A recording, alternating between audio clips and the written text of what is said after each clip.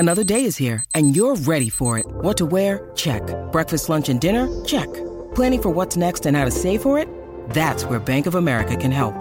For your financial to-dos, Bank of America has experts ready to help get you closer to your goals.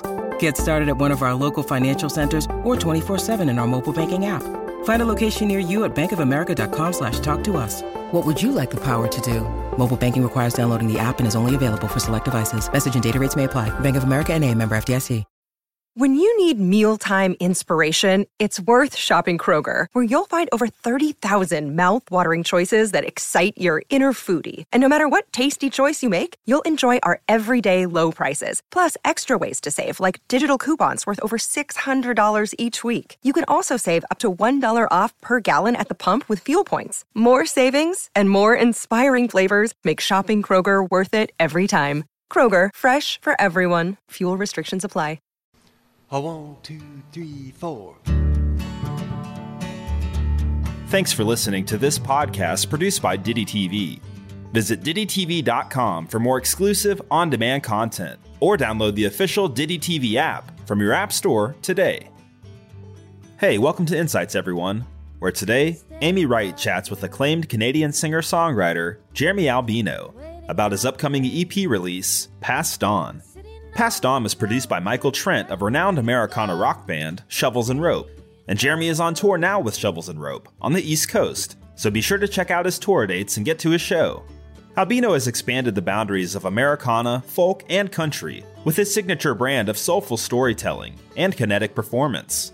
With releases like Hard Time and Blue Blue Blue, the past few years have been non-stop for one of the most exciting need-to-know artists out there. We're thrilled to have finally connected with him, and to share that conversation with you right now, right here on Insights. Jeremy, welcome to Diddy TV. Hey, thanks so much for having me. It's nice to be here. Yeah, well, where are you these days? For the most part, right now I'm home, and I'm in the city right now. I'm in Toronto, Ontario, Canada, and but I'm heading on the road soon, so I'm excited for that. Are you excited to be back out? Probably took a break for the last couple of years almost.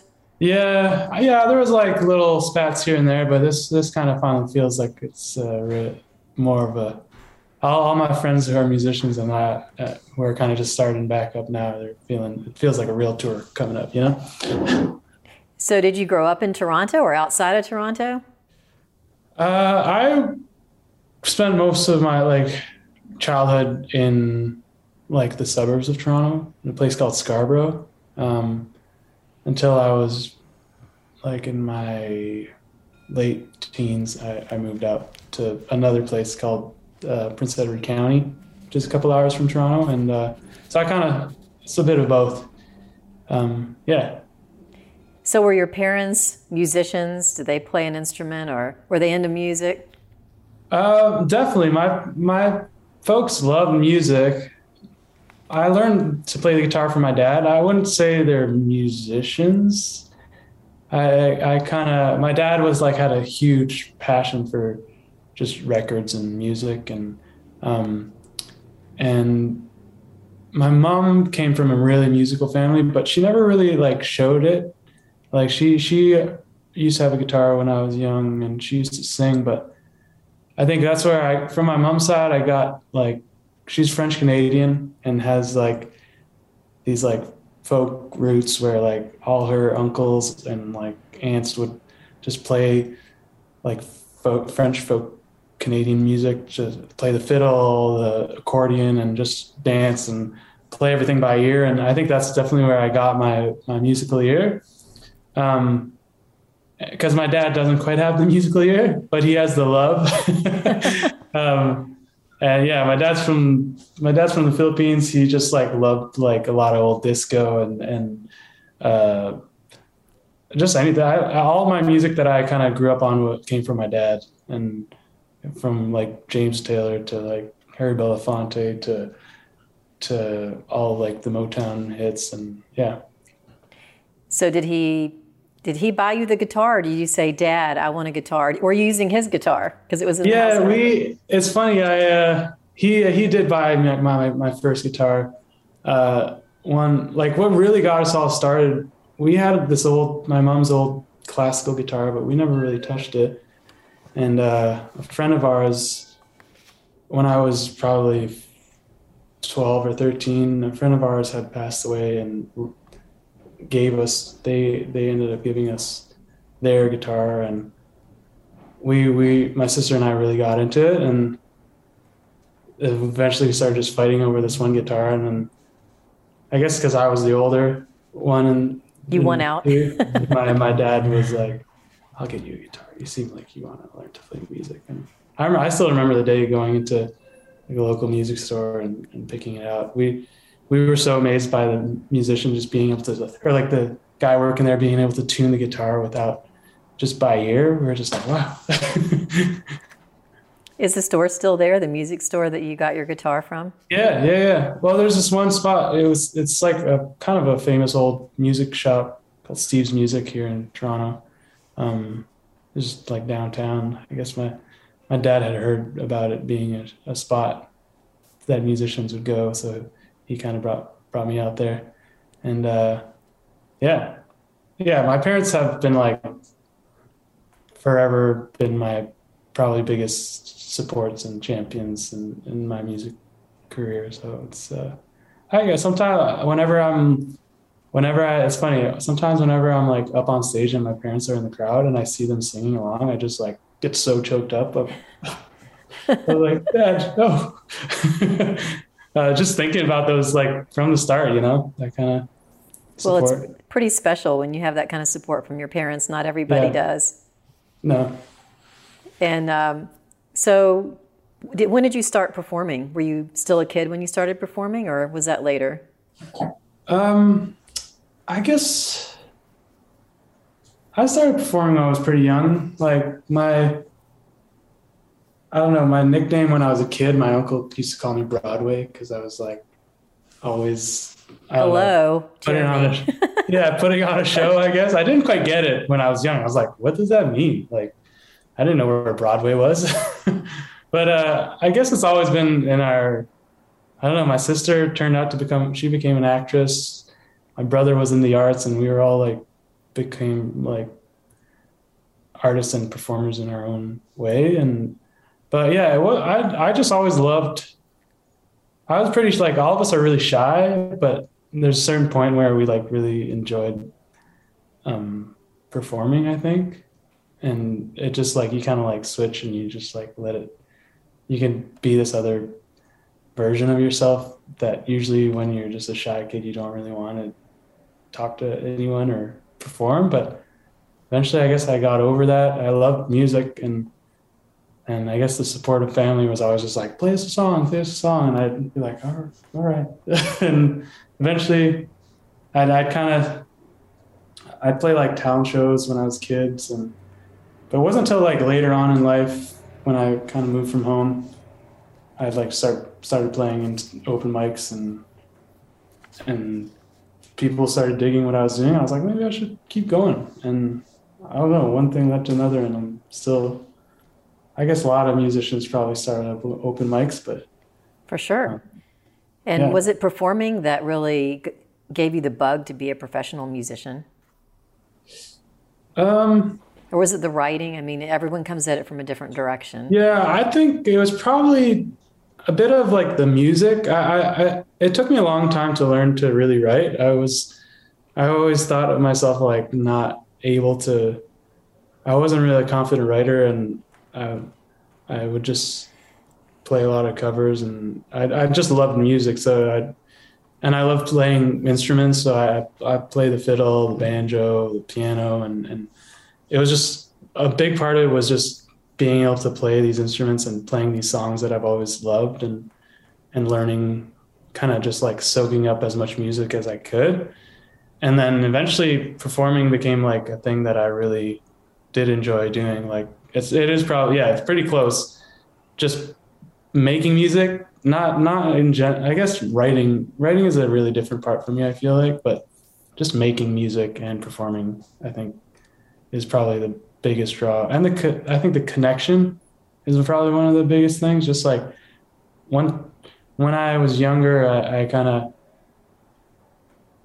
when I was still shy, about playing in front of people. I started kind of like doing a bit of busking. Like I just go in the park and just play, and people would connect. It felt more comfortable to perform for people that I didn't really know than like my family or whoever. And I think that's when I just like make these little connections with people that I didn't know, and people would enjoy what I was doing. And I still look for that connection all the time.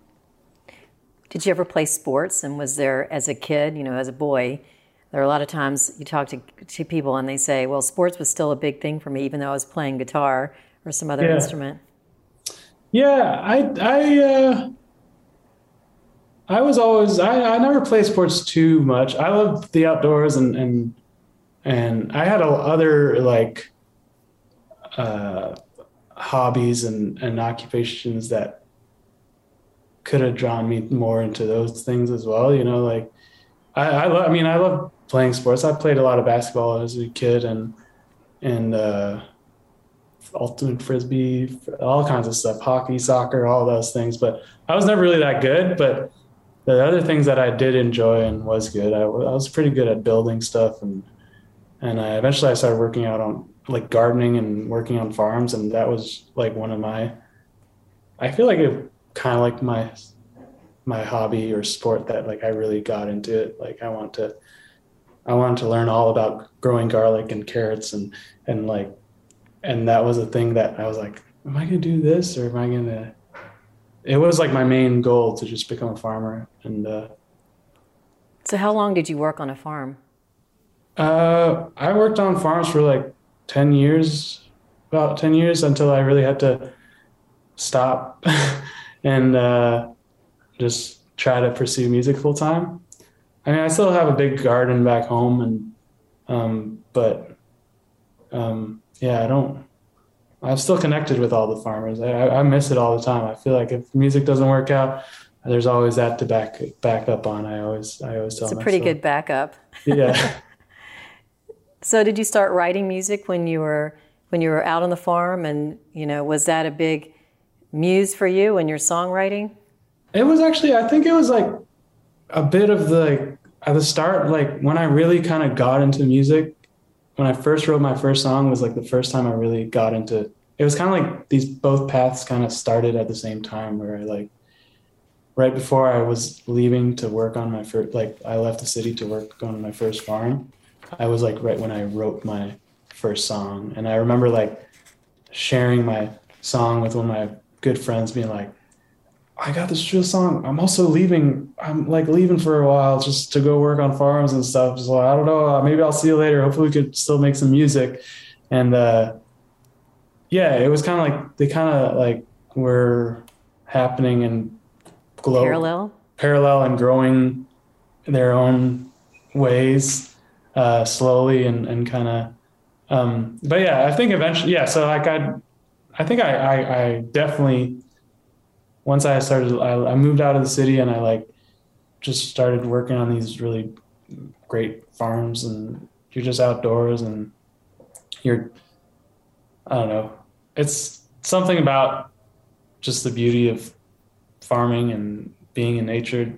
It's easy to write songs about that, and it's easy to just get inspired in life. I don't know. It's a tough job, but I guess at the time I was really excited about it, and I was so keen. It was it's my favorite. It's like my favorite job I've ever had, other than being a musician. And I remember just waking up being so excited just to go to work. and I think not many people have that, so that's pretty. Yeah. And I think that, I don't know. I was just learning a lot, and that just good feeling in life, I think, also just lends out. I'd get home tired. I wouldn't write as much as I do now, but it was easy to just go to my guitar afterwards and just put my heart out into that once I was done working and kind of converting what I took into the world into songs, So you're playing open mics and you're playing songs. I'm sure you played some covers too. That's what people do. And then they also play their own stuff. And when was it that you thought, hey, I could put out an album or an EP with the songs I've written. Were you playing them for people and you saw that people were really responding to them, and what was that like? Yeah, I guess it was it took a little while, but there was like, I started playing these open mics out in this like rural area where I was farming. And there was just like one, basically, or two open mics that I'd do. One was at a community center and one was at this bar. And I just had like one or two songs that I would play that were my own, and people seemed to really connect with them. And I guess because farming is such a like seasonal work, I ended up just I was like, maybe I should give this music thing a go. Everyone here seems to like my music. One winter I moved back to Toronto and started playing all these open mics, as many as I could. And I ended up meeting a bunch of musicians and writing a couple more songs. And through that, I guess I didn't really know what to do with my music. I was just like, I just wanted to play shows, and I had these songs. I was like, maybe I'll just demo them, make a little EP and put them out. And I ended up connecting through a friend, like one of my bandmates at the time was like, you should go record demos with this guy. And this guy ended up being my manager, Crispin Day. And he also producer. He's produced helped co-produce a bunch of my songs, and even helps to write sometimes, or like we just write together. He's just like my other half creative director or whatever, collaborator. And through working with him, he was like, what are you doing, man? You got these songs. I don't know if you should make an album just yet. Like, I think you need a couple more songs. I think we could probably we could try to find some support for it. We were like, he's like, oh, I'll start looking for a label. He hadn't planned on being a manager. He was just an engineer at a studio and a producer. And now he turns out he's become an artist management. He's got an artist management company and a label. And anyway, through meeting him, I ended up meeting other musicians, like my good friend Cat Clyde, and meeting the label that I ended up putting my first record out with, which was Cinematic Music Group. And someone like basically this label reached out and was like, I really love your stuff. Do you want to make a record? And I was like, I guess so. Why not? Why not? Like, if you're offering, I was like, it was funny. There's this one moment that I remember this call. I was like, I had moved to the city.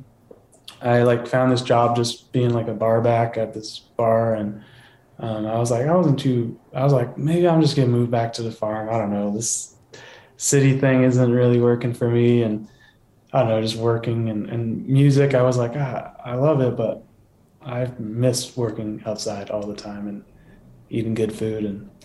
And, but anyway, I remember this moment of my manager calling me being like, should we do this? Like, I don't know.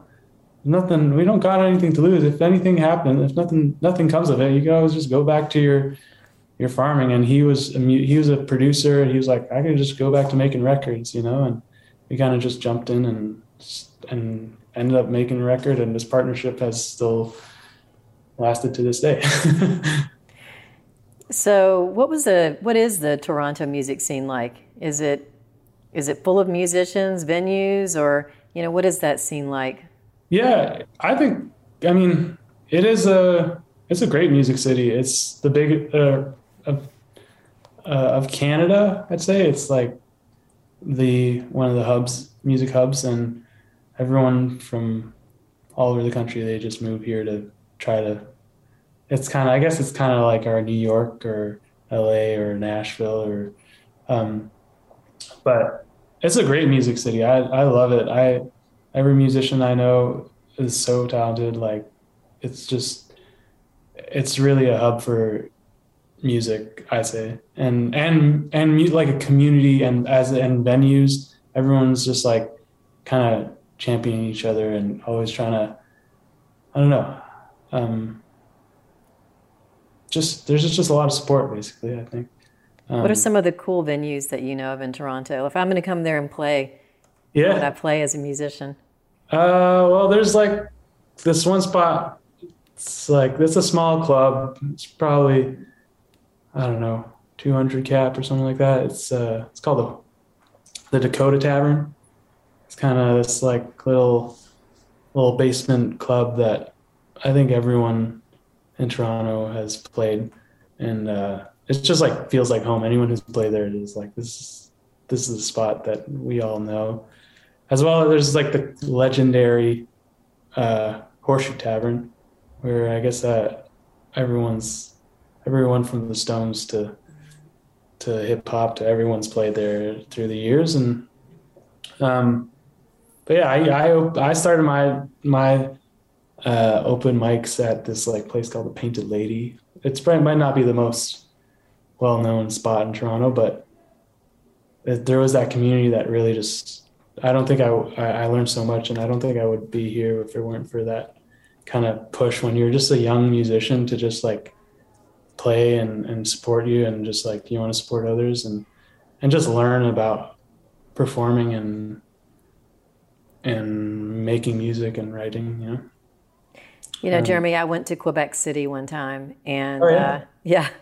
And there was this great blues club, but it was in kind of what looked like a cave. It was kind of built into the side of the hill, the mountain. When you got inside there was rock, and the whole thing was super cool to go kind of experience this, except that I didn't realize they only accepted cash.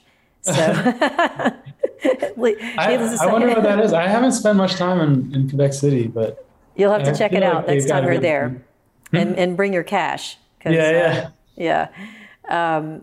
Well, what was your first album? What was the name of your first album? It was called Hard Time, and that came out like end of 2019.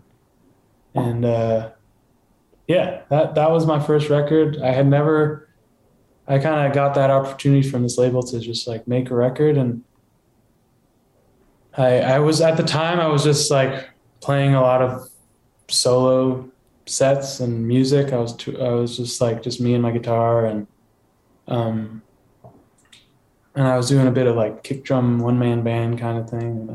Which I still do nowadays, but I don't know. There was this. I had all these songs that eventually were like, maybe we should try to see if we could fit a band to this, and we ended up putting together a band that still plays with me today, and made this. I think a record that I'm really proud of.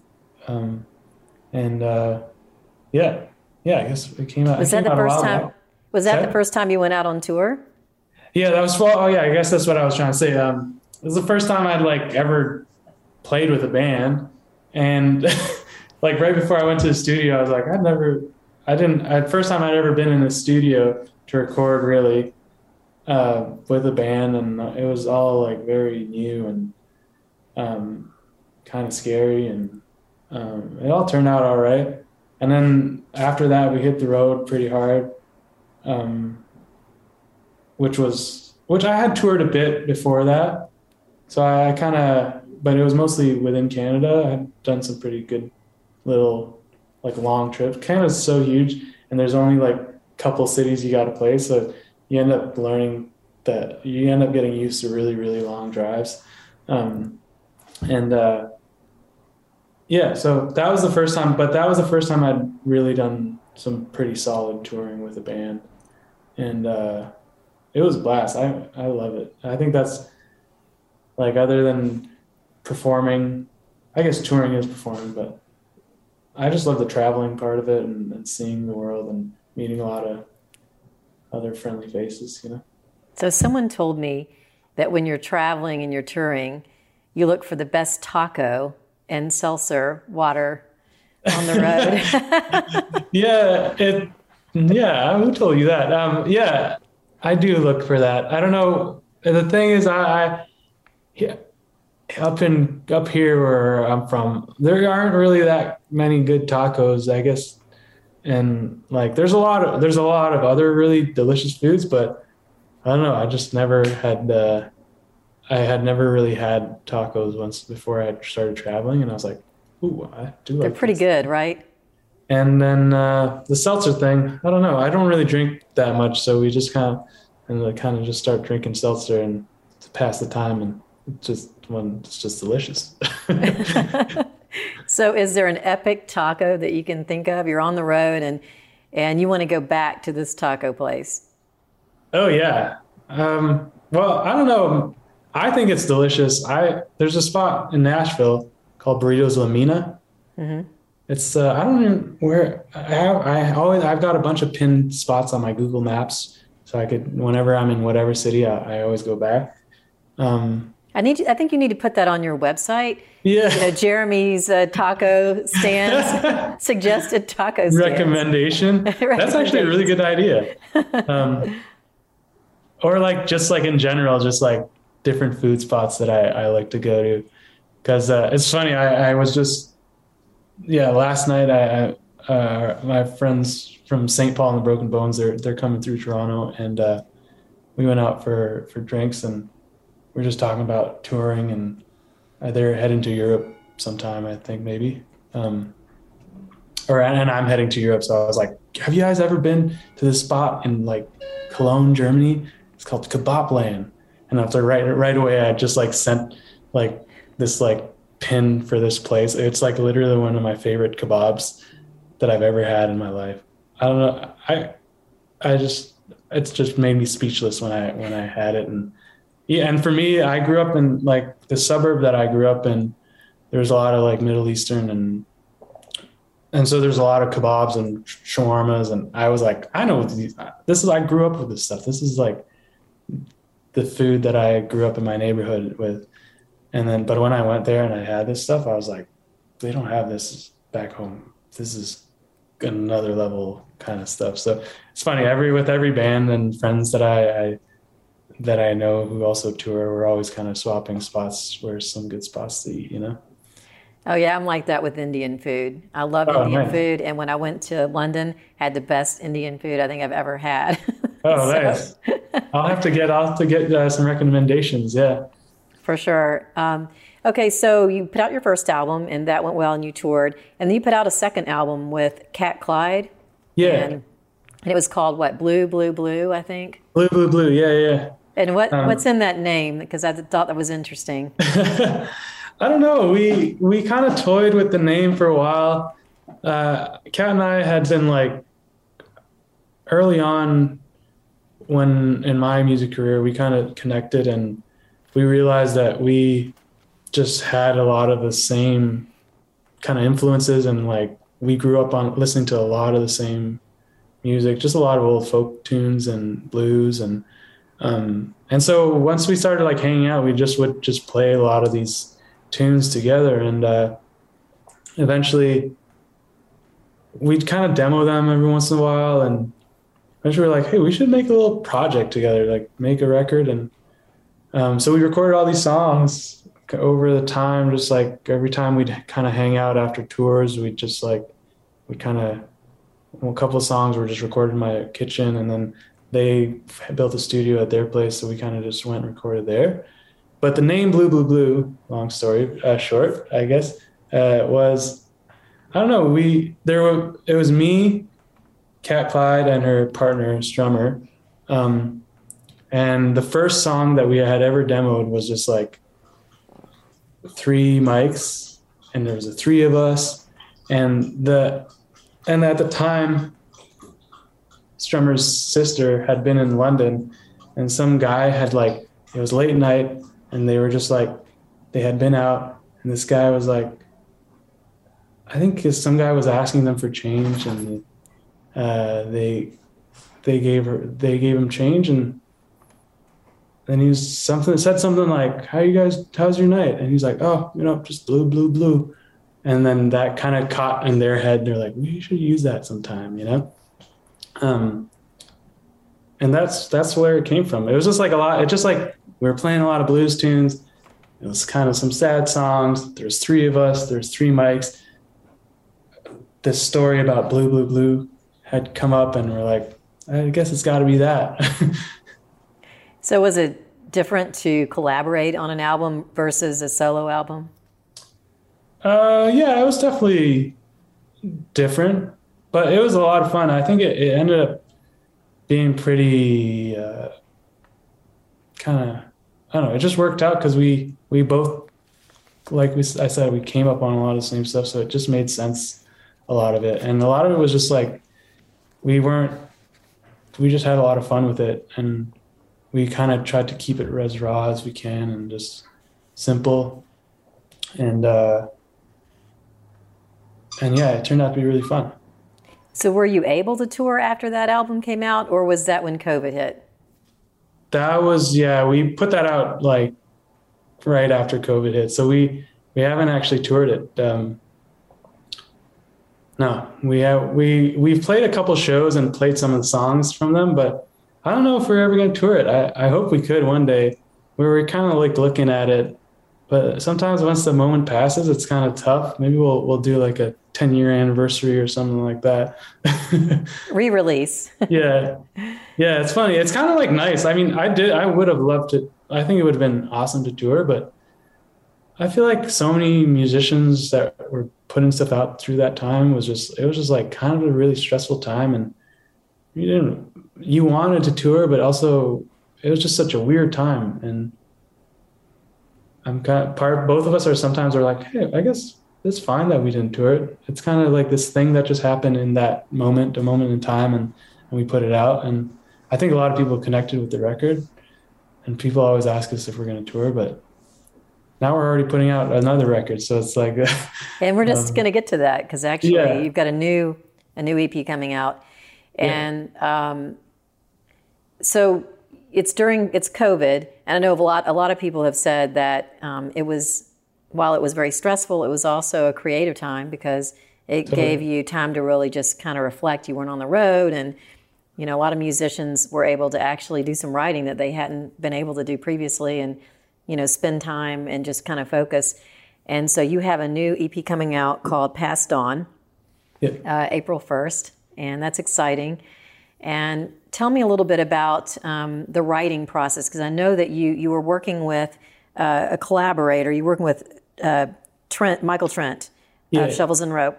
Yeah. And tell me a little bit about that collaboration. Yeah. I guess at the start, like right before the pandemic hit, I had just been on tour with Shovels and Rope. We had toured through Europe, and it was like January, February of 2020. And so I just got to know them. I'd been fans of Shovel and Rope before, like I even thought of being a musician. Before I was really even just right as I had been starting to pick up the guitar, it was like when I first heard about them. And so I've known them for years. So it was really a dream to just hit the road with them. And I guess once we got home and everything kind of shut down, I started writing, and I didn't quite know what to do, what I was going to do with this record. I was pretty, like, there were times that I was like, yes, I'm writing all these songs. This is awesome. Like, I'm so excited. And then there are other times, which I feel like everyone went through that it was just like super tumultuous and really hard to figure out exactly what you were going to do. There was just so much uncertainty. And I think we had reached out. I guess it was the summer had passed, and in the fall of 2020, we reached out to Michael. I ended up kind of having this collection of songs. And we wanted to just go down there and record, but things like didn't really allow us to do that. So we thought we'd try to do it through the power of the internet. And so, yeah, we did that. I just had all these songs. I sent them over to Michael and kind of tried to see if there was any songs that connected with him. And he produced a bunch of their Shovels and Rope records. And so he was pretty, he was pretty used to just like getting music or just starting to record in his studio. And he's got a home studio, and a bunch of they also got those like Busted Jukebox kind of compilations. And so he was used to just getting files like other people singing or whatever, just kind of doing it over the internet already. Yeah, it was really fun. It was just like I'd send my tunes over. He'd kind of do something with it. He'd just like kind of would produce something and send it back, and then we'd kind of like rework it, and we'd send it to another friend out in Richmond, Virginia. His name's Casey Wayne McAllister. He like plays the keys and multi-instrumentalist. So we would just kind of send files here and there and kind of build the songs just through as the time kind of passed. And Michael's really glad to just like have a project to kind of, I feel like we were glad to just have a project to kind of keep our mind off of things at that time. Like I had just had a pretty like stressful summer. There was some family health issues, and we're just like, all right, like that kind of passed and we're back at it. We're gonna try to work through this. And yeah, I had a couple songs that I wasn't sure about. I ended up sending to Michael, and we ended up just writing it together, and just like I'd send a song and he'd kind of send it back, and I'd send it back. And so, yeah, I'm really like Michael just like really put a lot of heart into this record, and it was just like such an honor to have him work on it. And just, it was so fun to just write with him, because he really understood a lot of these songs where I was kind of had them at, and we kind of built them. Like he pulled from his experience, and I like some of these songs were like this song, Passed On, the title track of my EP was, I had written it just like my grandma had passed the year before, and I was just like I had this idea of like her husband had passed like when my dad was a kid. I just was like, maybe now like they're meeting again, you know? Or I wasn't quite sure like where I was going with the song, and I sent the song to Michael, and he put together some nice, like such beautiful lyrics, and pulled from his experiences with loss and yearning for the ones you love, you know? And I don't know, it was just so, I don't know, I always listen to some of these songs, and whenever I perform them, I just like, we both got it when what the assignment was for a lot of these songs, and it just like felt so natural to just sing them afterwards once we had worked on them. Yeah. Did working with him bring a different life to the songs, you think, because you both were putting your own perspective and stamp on them? Totally, yeah. I guess that's what I was kind of trying to say. Yeah, it was like, yeah, because sometimes when you're writing and you're just like, okay, I've got like, this is what I like. You have this idea of what you put into it. You're like, this is like the view that I have of it. And then when I'd send it over and we'd kind of start working on it, and then he'd kind of put his view of like his experience, and then like it just kind of widened it all up and painted a really beautiful picture, I think. And especially with the writing and with the musically, just like producing it, it was just cool to just see like he just put, like I've always loved his style and his music, and so it it was funny. I when he first sent back like one of the early like I guess kind of demos that he kind of put together, I was like, oh my gosh, this is like classic you, Michael. And he's like, oh wow, I guess so, I don't know, I didn't realize. and yeah, the record just turned out great. I'm really proud of it, and I'm excited to tour some of these songs and play them for people, and I'm excited for the record to come out and people to hear it. I know it's coming out via Good People Record Company. Yeah. And what was the studio that you recorded it at? It was called The Cabin. Well, part of it was like at The Cabin, and it's kind of all over the city. So My manager has a studio called The Cabin. He also has a studio called Good People Studio. And then Michael recorded a bunch of his, a bunch of the music at his home studio in Charleston. And I know that you put out a video for The Night Was Young, and you actually went to Vegas to do the video. And what was that experience like? Oh, it was a blast. 24 hours in Vegas, or was it 3 days in Vegas? How long were you in Vegas? Yeah, we were there. I think we were actually there for 3 days. Yeah. We ended up going down because we really we were like, what are we gonna do for these videos? We wanted that energy. We wanted it's a song about just going out. I wrote the song about meeting my girlfriend for the first time and how I lost her number, and I was like, how am I gonna find her? And it's a bit of a dramatized version, but it was just it's just a really fun kind of ruckus song, especially once Michael started working on it. It just became, just a fun song.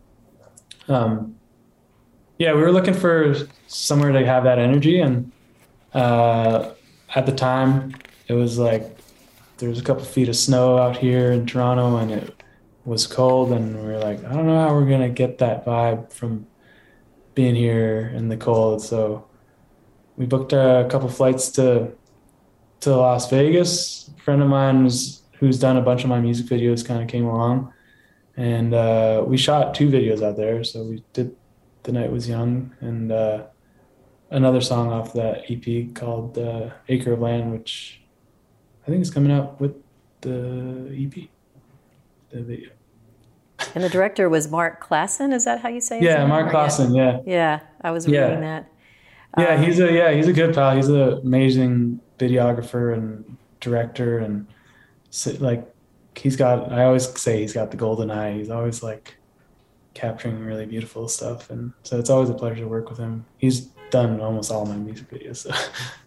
Well, I wish you the best of luck with this new EP, and hopefully you hit the road. You got to come to Memphis, but before you go, I have one last question for you, Jeremy. What's up with the knot tying? Tell me a little bit about your skills, because I've heard you're a champion knot tire. Yeah, when I was growing up, I was a Boy Scout, and I guess when you're a Boy Scout, there's a little different things you got to learn, and I really, really got into knot tying. There was these knot tying competitions in the troop, and I'd always win them, and I was just obsessed with knots. I've got a couple knot books, and I don't know what it is. I just love the challenge of tying. Is there a favorite knot? There's a knot called the bottle jug sling hitch, and it's this loop that you could kind of loop and put it on a water bottle. They used to put them on jugs, and it's just this really beautiful knot that you just kind of I don't know how to explain. You kind of just kind of lay it out and fold it, and eventually it just becomes the knot. It's not some knots you just got to weave it through and do this thing, and this one's just it just becomes, you just kind of flip the ropes over, and eventually it becomes this knot, and it's one of my favorite knots. Well, next time I go sailing, I'm calling you, because I'm going to need someone who can actually tie all the knots, because I can't do it. Yeah, so. I'd love to. Yeah, let's do it. Let's do it. Well, it was great talking with you, Jeremy. Good luck with everything. Thanks for chatting. Yeah, and we'll talk again soon. Take care. All right. See ya. Always dignified, always gracious. That was Canadian singer-songwriter Jeremy Albino, stopping by to chat about his upcoming EP, Passed On, available April 1st via Good People Record Company. Respect for Albino and his approach to music, on and off the stage, stretches far and wide. Plus, his humanitarian efforts show a truly compassionate person with a sense of balance and perspective. We're thrilled we finally got to connect with him on the show, and we hope you'll turn your friends onto him. You can visit jeremyalbino.com to find everything you need, including links to socials and his new music. That's jeremyalbino.com. From all of us at Diddy TV, thanks again for tuning in today, and we hope to see you again soon, right here on Insights. It's NFL draft season, and that means it's time to start thinking about fantasy football. FantasyPoints.com features industry-leading experts and prognosticators using proprietary hand-charted data to help you score more fantasy points. FantasyPoints.com is the place to go for whatever kind of fantasy football you play. Whether you play fantasy football, daily fantasy sports, or do a little bit of everything, Fantasy Points has the meticulously researched content to guide you to victory. And why wait for the fall? Fantasy Points also covers the new spring football league, the UFL. Join the guru, John Hansen, Scott Barrett, Joe Dolan, and other massive names in the fantasy football universe with an exclusive offer. Use code Pantheon for 15% off any Fantasy Points package, including the all-in package, with access to every article, tool, and data nugget that Fantasy Points has to offer. That's FantasyPoints.com and code Pantheon for 15% off at Fantasy Points. FantasyPoints.com, code Pantheon. Score more fantasy points.